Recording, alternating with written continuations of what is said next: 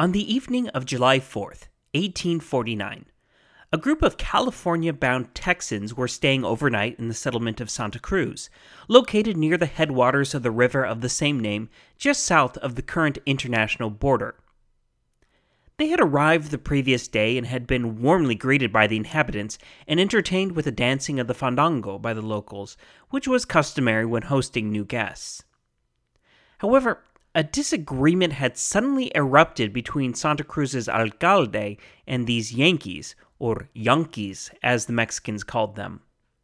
You see, the Texans had managed to run off a small group of Apaches and corral some stolen cattle the Amerindians left behind. Mexican law required them to put the cattle into a public corral in Santa Cruz so the rightful owners could claim the animals and pay a small amount per head to the men who had rescued them. However, the Texans refused to surrender the animals under such terms. So the alcalde immediately declared that no one in town could give these guests any more beef, and they definitely couldn't treat them to any more dances. Angered by all this, the Yankees wrote up a defiant message and had it translated into Spanish. It was delivered to the alcalde, who they also threatened with the Bowie knife just for good measure. Then, like in some 1840s version of Footloose, the men proceeded to break into a house where most of the young women were locked up and decided to throw a dance for themselves. Local garrison officers rushed in to put a stop to this, but had to back away at the sight of the now very angry Texans, each armed with pistols. Finally, the next morning, when some sympathetic Mexicans decided to treat them to a butchered cow despite the orders, the Texans took the opportunity to throw the entrails into the alcalde's home. Now, this was just one particularly rambunctious group, but they were also a sign of the times, as more and more Yankees came passing through Sonora and southern Arizona en route to the promised land of California. So now, in addition to all the other problems Tucson, Tubac, and other Mexican settlements had been dealing with for years now, they had to figure out how to deal with their new, oft-times aggressive neighbors. I'm your host, David Rookhausen, and you are listening to AZ, the History of Arizona.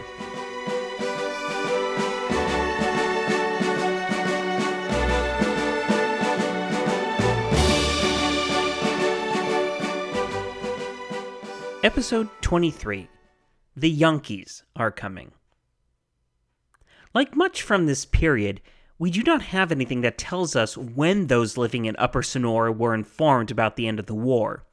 We also do not know how they felt about the fact that all of California Alta, New Mexico, and everything north of the Gila River had been gifted to the United States.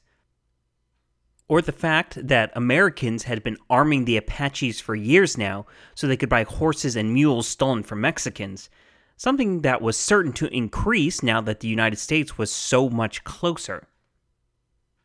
But there was little time to dwell on such matters, as all the old problems were very much alive and well at this point. You see, Tucson was starving. With the Yankees in control of the port of Guaymas, the Department of Sonora was now without any income from taxes on imports and exports. Beginning in February 1848, Sonora had to suspend the bi-monthly wheat ration previously provided to soldiers. By mid-spring, this was causing some very lean times in Tucson, and for many of the soldiers, it was the last straw. Always short on weapons, mounts, and now food, they rebelled, stating that they would not do an iota more of military duty. Captain Jose Antonio Comadron actually hightailed it out of his post and rode to Uris to report of this turn of events. While he was out, Tucson citizens organized a small party to head to the abandoned Babocomari Ranch along the San Pedro to round up some wild cattle there. This party, at least 15 strong, rode to a watering place in the Whetstone Mountains, the range just west of current State Route 90.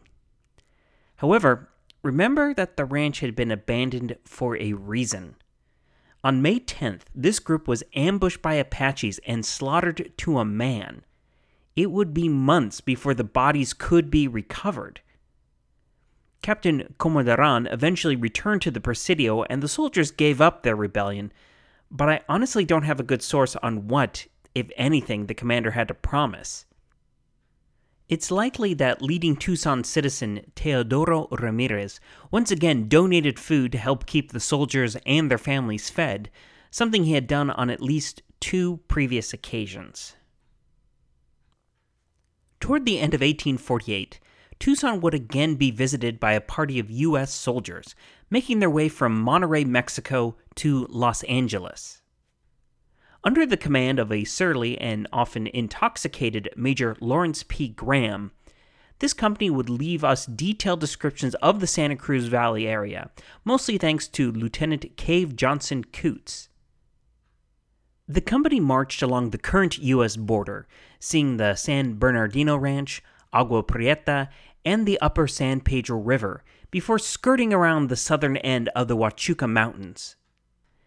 After reaching Santa Cruz, they then headed up north toward Tucson in late October 1848. As the company passed the old mission at Guavavi, they were surprised by a group of Mexican miners.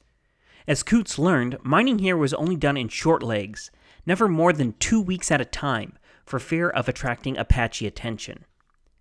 He describes Tumacacre and Tubac as nice, quote, Indian villages, saying that at the latter, there were 2 or more Apache mansos for every Mexican living there. Of San Javier del Bac, he wrote that the church was, quote, the finest in Sonora, end quote. And as part of the growing myth of Spanish prosperity in the region, he also wrote that the abandoned parts of the mission suggested, quote, a city with many churches and other large and fine buildings, end quote. The entire company was disappointed to find that Tucson was not some large, thriving metropolis, which apparently they all expected it to be. Coots wrote, quote, the big place, the second Chihuahua, is no great deal after all, end quote. Much like the Mormon battalion 2 years previous, Graham and his men were well received by the inhabitants of Tucson, though the Yankee commander didn't exactly return the favor. Comodaran went to call upon Graham the morning after their arrival, but found the man had gotten drunk already and wandered into town. The captain waited most of the day for Graham to return, but a chilling rain started falling, and finally, after hours of freezing, he returned to the Presidio proper. We do get some insights from this company, as Coots notes a good number of donkey-powered grist mills. He says there was one to every house that were constantly grinding wheat into flour. We also learned that El Pueblito was apparently abandoned at this point. Coots calls it, quote, a complete dog town covered with old broken earthenware, end quote. Graham's company did not stay for more than a day before heading north again. They would make their way to the Gila River and then over to its confluence with the Colorado. Coots' record does recount passing the now famous ruins at Casa Grande and being received warmly by the Pima and the Maricopa.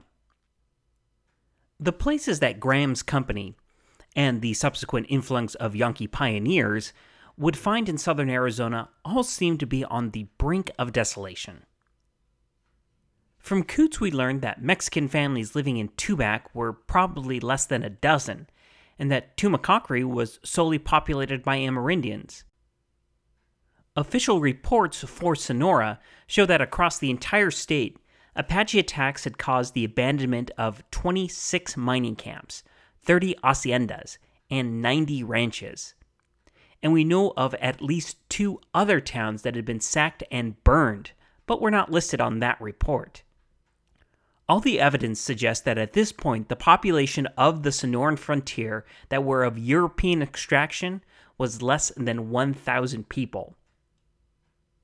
Even Manuel Maria Gandara, enjoying his stint as governor of Sonora, lamented, quote, all is misery, and the government finds itself lacking even the capacity to make use of the available resources to ward off the most serious ills, end quote. Comodaran could definitely relate to that all is misery part. Things were peaceful enough when Graham's men marched through the city, but the Norteamericanos didn't know that just a few days beforehand, the soldiers had presented the Presidio captain with an ultimatum. Sick of not having, anything, they went on strike for the second time that year.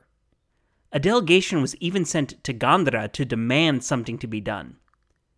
The governor, at a loss for what to do, promised to order Comodaran to relieve them of military duties so they could hold jobs that would, actually pay them. This group returned to Tucson with this news and told the captain to do just that. Of course, Comodaran had only the word of these disgruntled men, so he insisted that he could do no such thing until an actual order arrived.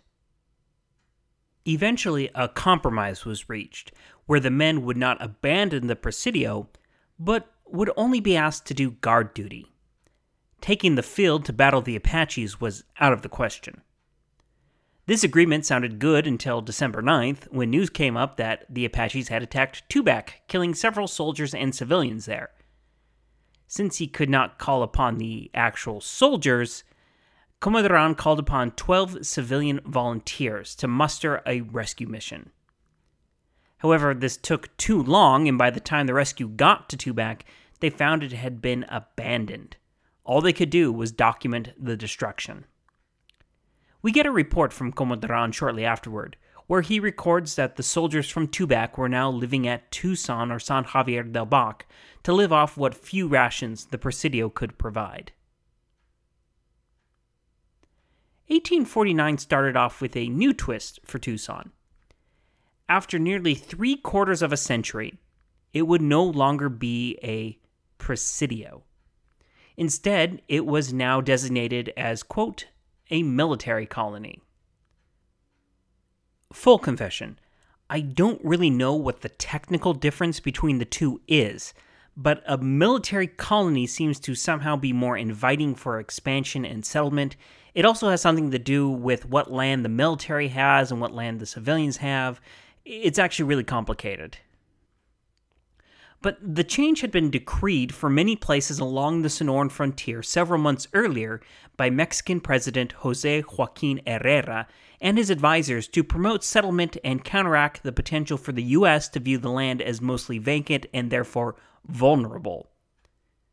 For sharp-eared listeners out there, yes, this is the same Jose Joaquin Herrera who was forced to give up the presidency back in 1845.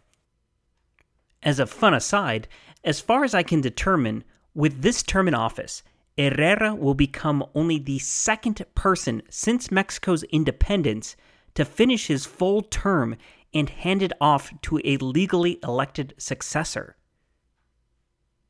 Those living in these new military colonies greeted the news with a fair bit of apprehension, understandably incredulous at the government's ability to pump enough money into the project to really encourage settlement and provide protection.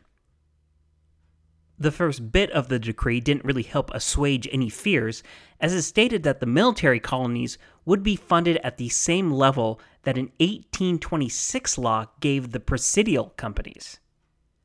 And lest we forget, the Apaches keep coming and coming, knocking everyone around and causing wholesale abandonment of lesser settlements.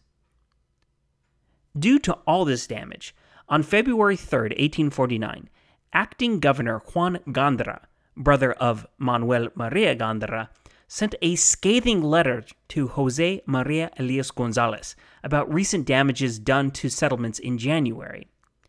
In this letter, the governor said that 85 people had been killed in a 2-week period, not counting the 9 just slain in Tubac.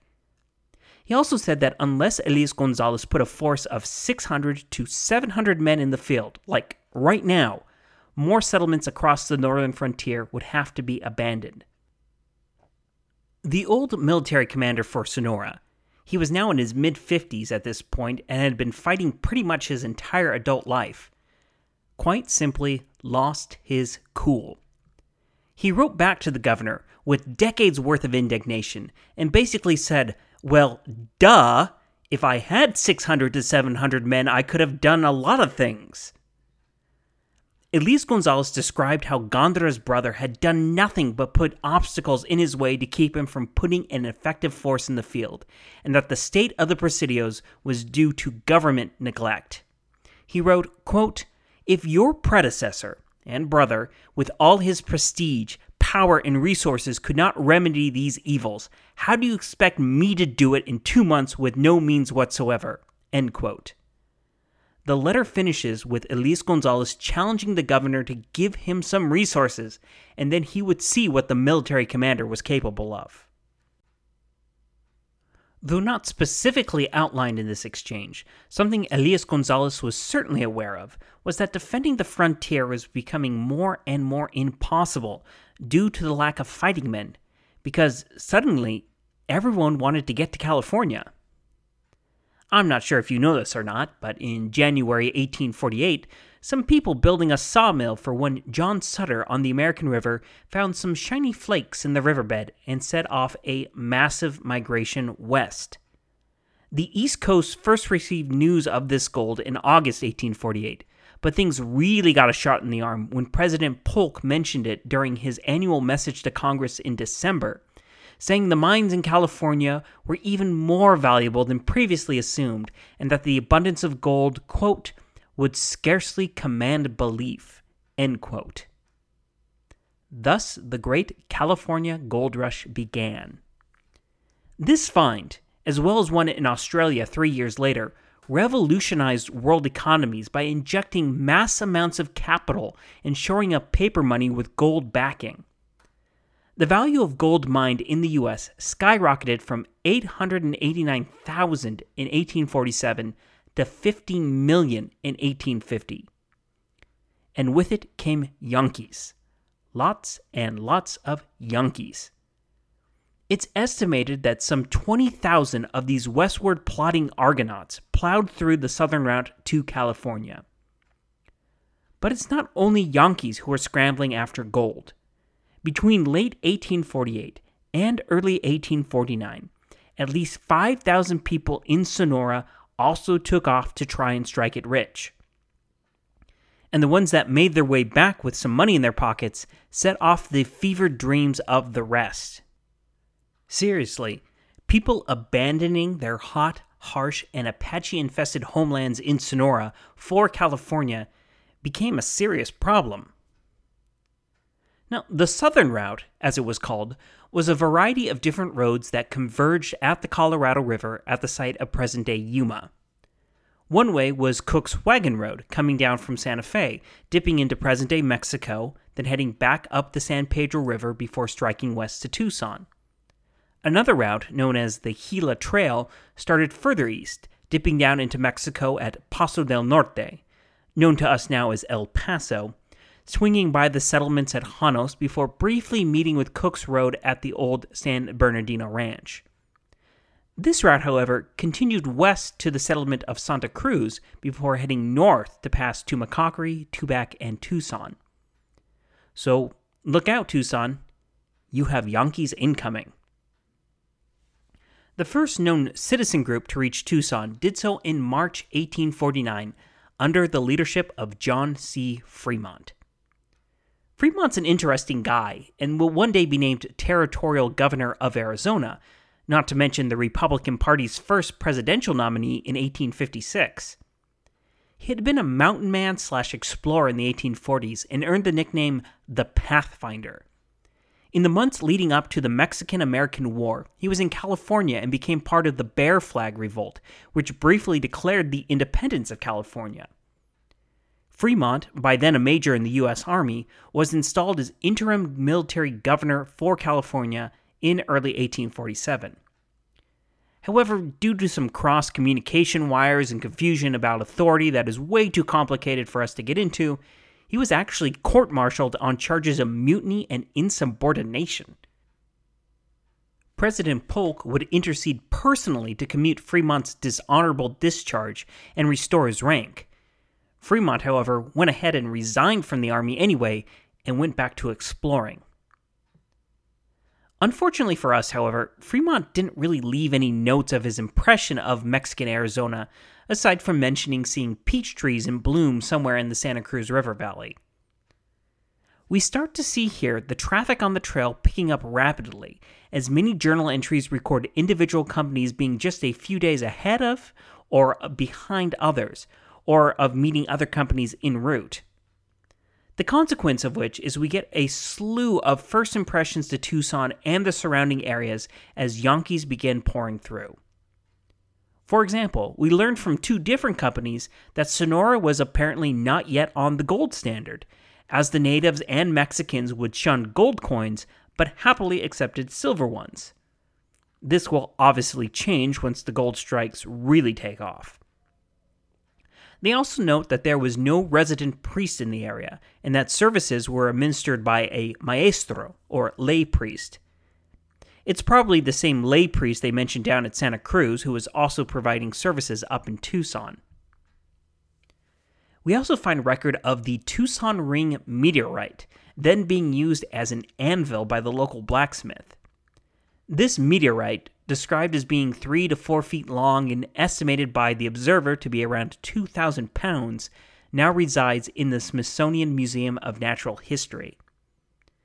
We also get plenty of other reports about Tubac, Tumacacri, and other settlements in northern Sonora being completely empty at this point.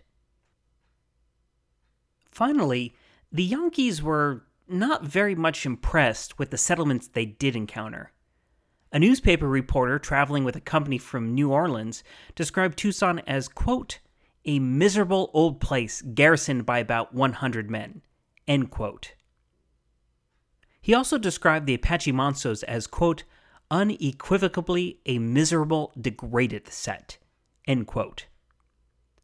A party passing through in late 1849 is one of the only ones to have anything good to say about Tucson, with a chronicler noting that it was better laid out than any city he had seen since Santa Fe.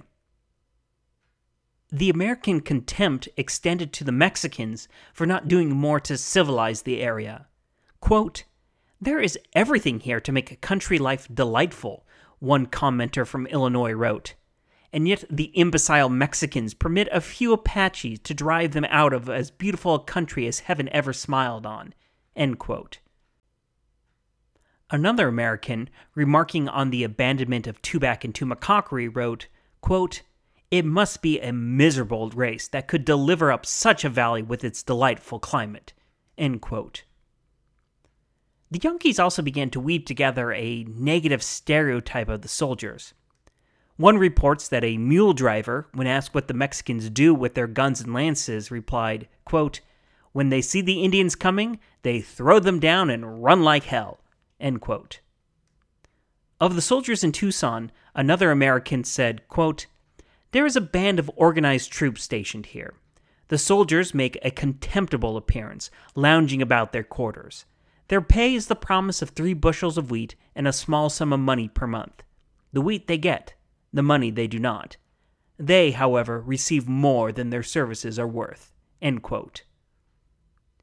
I don't know about you, but after everything we talked about over the last several episodes, I just want to reach out and slap these guys. One of the reasons they may have had such contempt is that they never had to deal really with the Apaches. Through much of 1849, the Apaches refrained from raiding the American wagons coming through. The one notable exception is from June of that year, when the troublesome Texans we talked about at the beginning of today's episode walked into an ambush east of Janos set by none other than Mangus Coloradas. A short skirmish ensued, but eventually Coloradas called for a parley. While talking with the party, Coloradas expressed his love for the Americans and said that he hoped they would help him drive out the Mexicans, which he labeled Cristianos Malditos, or evil Christians. Coloradas had a right to be angry.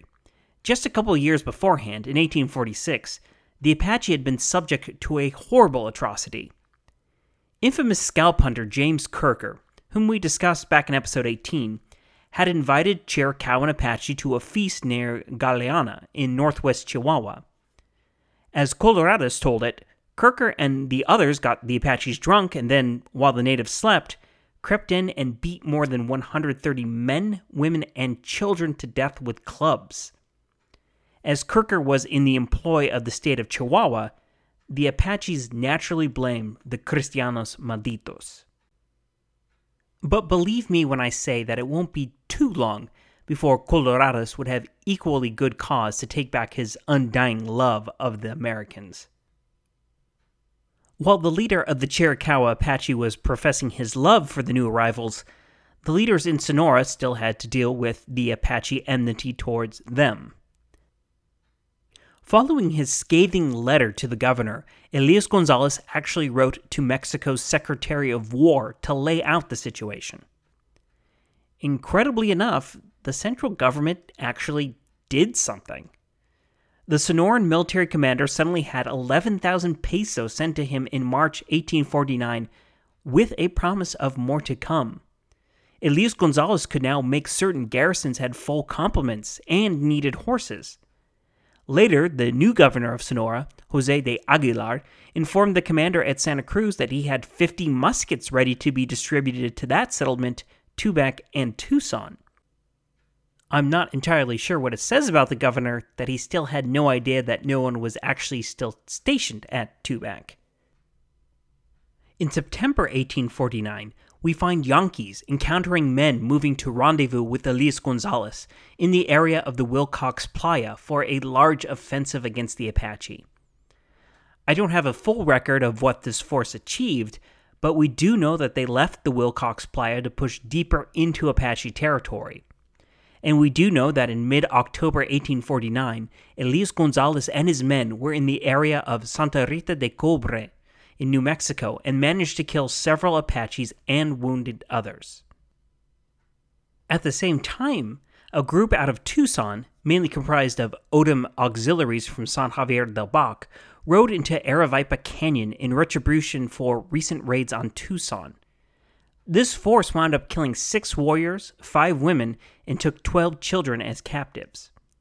When they returned to Tucson, the Odom held a celebratory scalp dance, something that caught the attention of the Americans and left a very unfavorable impression. One American wrote, quote, "The yells and frantic gestures of the performers were truly disgusting and fearful," end quote.